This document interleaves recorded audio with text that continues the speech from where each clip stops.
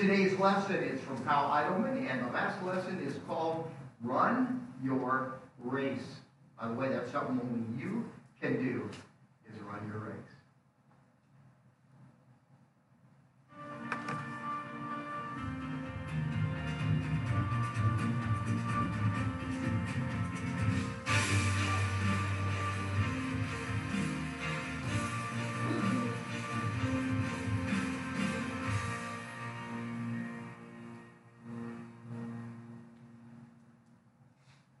Marla Runyon arrived in Sydney, Australia in the year 2000.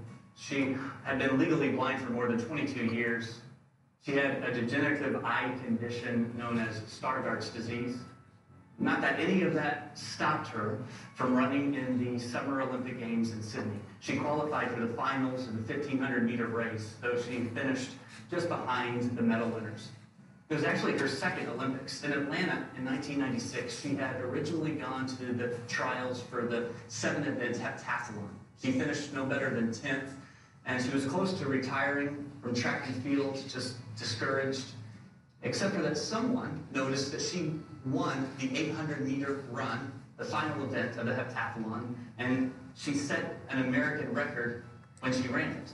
So she was invited to try out as an 800-meter runner for the Sydney Games. She hired a new coach, and she became a dedicated middle-distance runner, despite the fact that she was literally running blind. And she won race after race, eventually moving to greater distances and winning gold in the 1999 Pan American Games in Winnipeg. Marla said that when she ran, she simply focused on the blob of bodies ahead of her. She tried to get in front of the blob. That final turn, she said, was the hardest because she could rarely make out anything.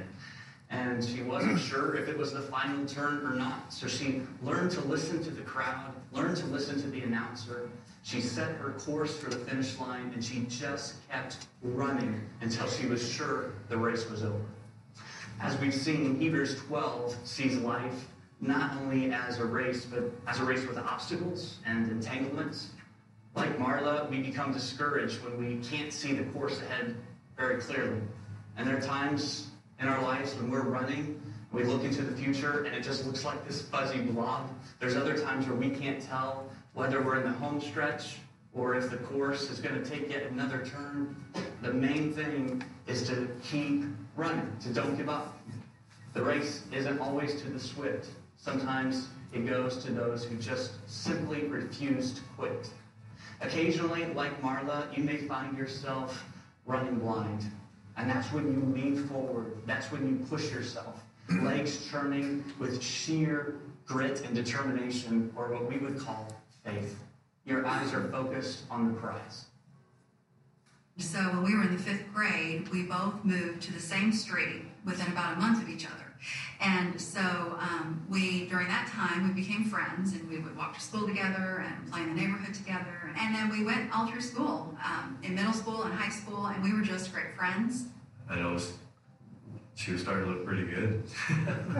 So, yeah, we started dating at the end of our senior year and dated that summer. And so we got married, and then soon after that, just through his family life and just watching his parents interact and his siblings and things like that, they loved God so much, and that really was a turning point in my spiritual walk with the Lord, that I saw their love for Christ. And so I started falling more in love with the Lord and with Chris, and that just really sparked my relationship with him. The first 20 years of our marriage, it was a storybook marriage. We didn't fight. I mean, we hardly ever fought. And did a lot of things together, served at church together, enjoyed our kids, vacationing and camping.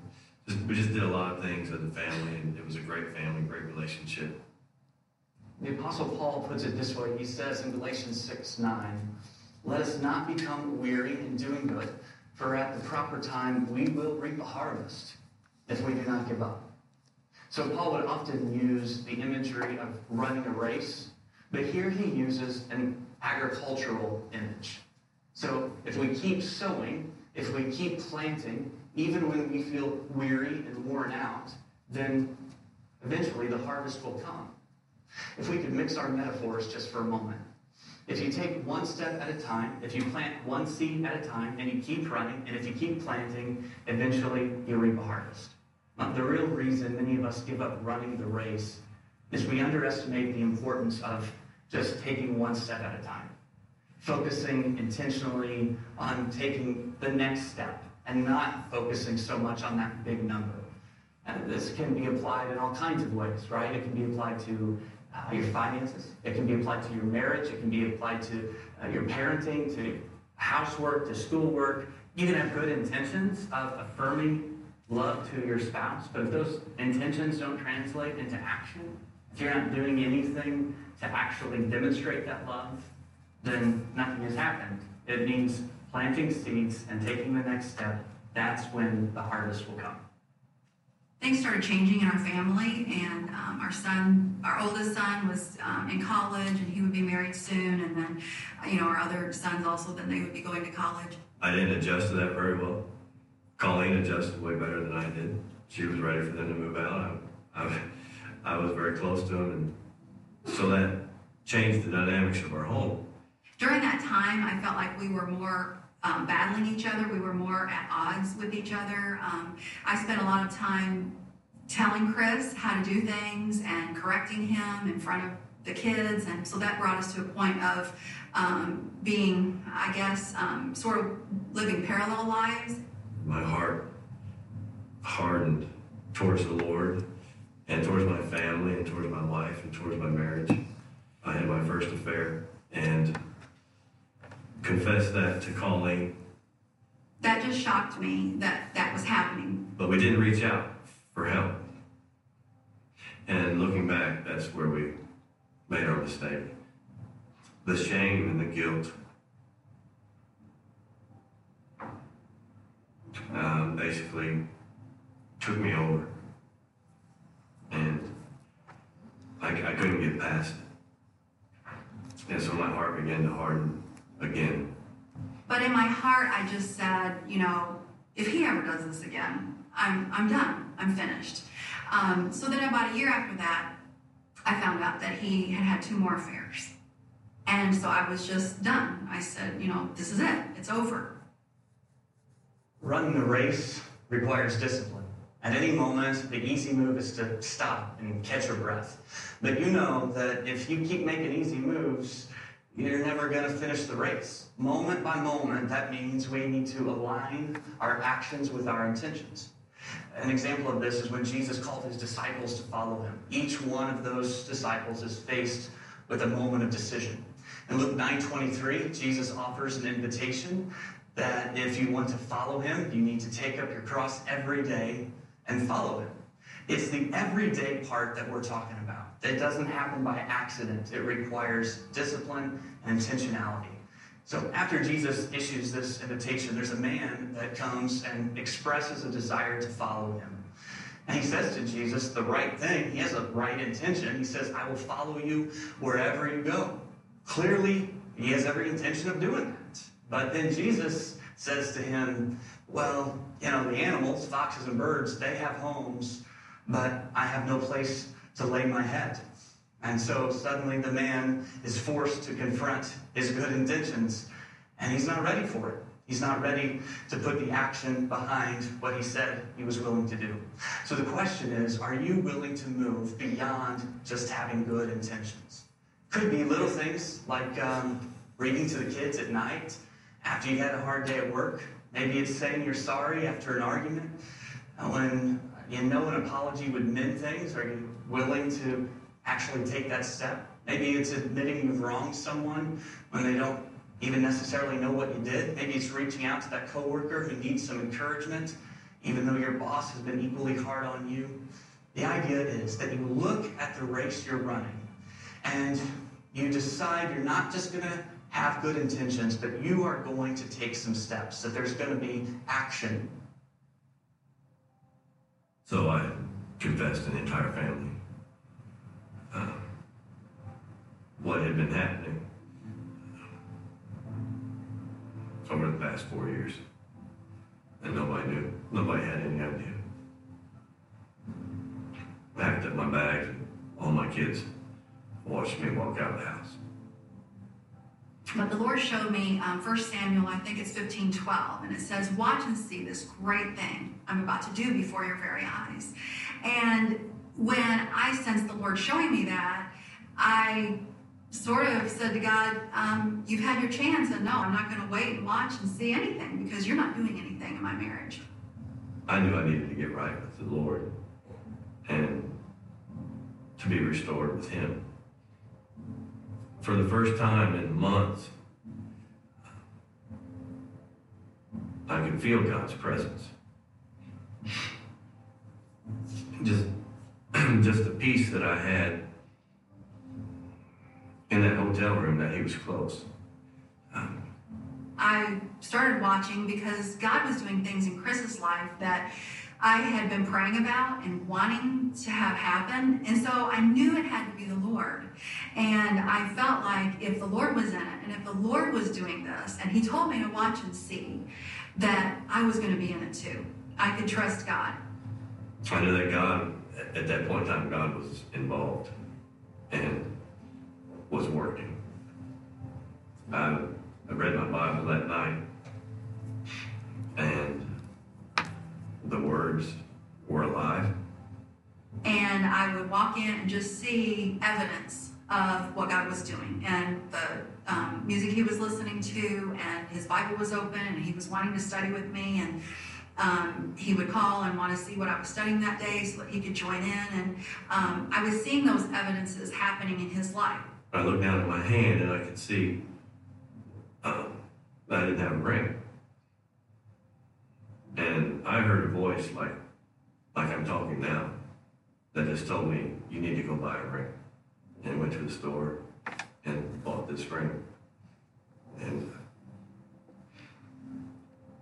so after I bought it, I took a picture of it and sent it to Colleen. And I had no idea that was an issue for her. None at all. When he wrote to me or texted me that he had bought a ring, and I hadn't been hounding him at all about that, though I've been hounding him about other things, I knew that was the Lord, because that's the only reason that he would have gone to get a ring, because it was just not a part of his life for many years. And so I knew at that time God told him to do it. And so I texted back, "You're walking back to me." I could tell that something was very different. That was the turning point for her to, in my mind, consider keeping me. Another reason we don't focus on the next step, another reason why we tend to get caught between intention and action, is we convince ourselves it's too late now. I'm already reaping what I sowed, and maybe I could have been more intentional 10 or 20 years ago, but what can I do now? Regret keeps us looking back and prevents us from taking the next step forward. Look, don't give up just because you don't have much time left. If anything, this is the time in the race that you push hard and give it all you have. The writer of Hebrews doesn't suggest some sketchy source of courage and confidence. The whole book is based upon the supremacy of Christ. How? In comparison after comparison, Jesus is better. He is better than anything we have clutched or depended upon. He is the solid foundation. So we don't give up, because no matter what we're facing, Jesus is better. No matter how deep the hole, Jesus is deeper. No matter how dark the prognosis, Jesus is the one who brings light that chases the darkness away. Hebrews 12:2 says, we fix our eyes on Jesus. So when you're facing a frightening situation, you fix your eyes on your source of strength. It's your confidence in Christ that will give you the courage to endure and the strength to not give up. So grab hold of that with both hands and don't let go. Immediately after we were separated, Chris, I think it was the next day, called the counseling center because he knew that he needed to get into some counseling. We both did. But he was going to take action right away and do something. And so within that first week, he had already been into counseling a couple times. And we did find a really great counselor. And then I also went to the same one. And sometimes we went together and sometimes we went apart. There's not a day that goes by that I don't remember what I've done, but it doesn't have a hold on me because and the way God has forgiven me and how he's cleaned it up and healed me and healed our marriage.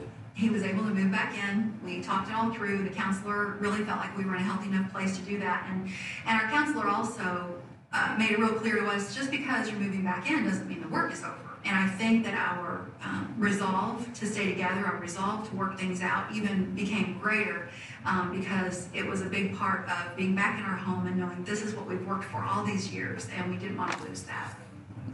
All of our children have expressed forgiveness and have moved on.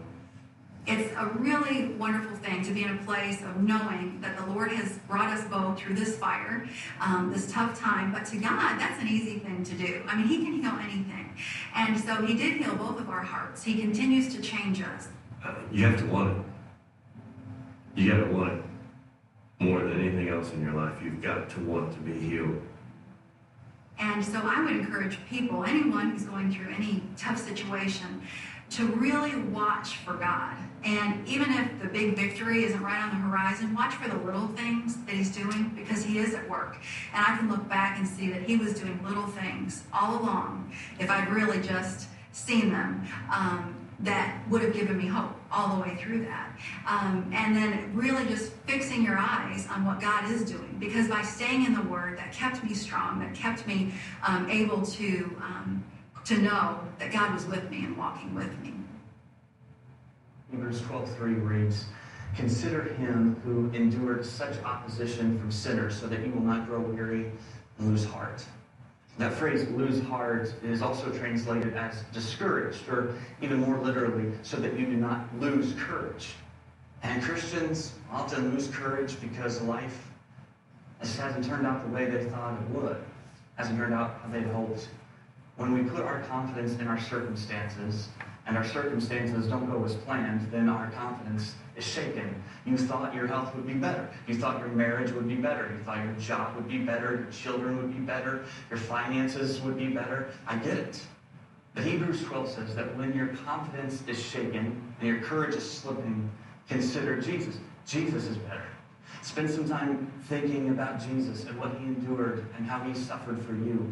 When you consider that Jesus endured such pain on the cross, it will give you confidence that you can endure too. If your confidence is in yourself, eventually that confidence will be tested and found wanting.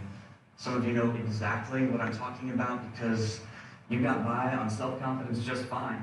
It worked great for you until it didn't, until that confidence was tested. It worked great until you got the diagnosis from the doctor. It worked great until your wife said, "It's over." It worked great until your family and friends met you in a room for an intervention. It worked great until you discovered the secret text messages. It worked great until you heard the word autistic.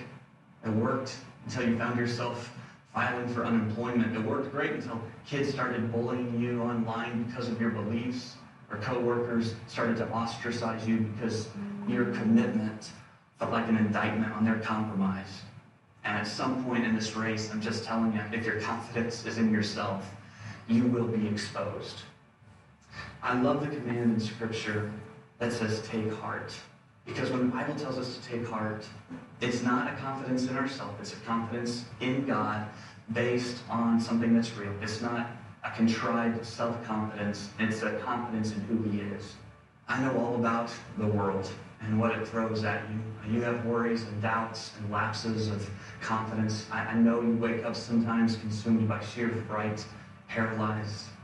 But instead of telling Jesus about your worries, talk back to those worries for a change. Interrupt them. Be downright rude to your worries and tell them about Jesus. Tell them that he is better. He's better than they are. He's better than the world itself. Worries never last, but Jesus is forever. Jesus is better. Put your confidence in him. Take heart. Don't give up.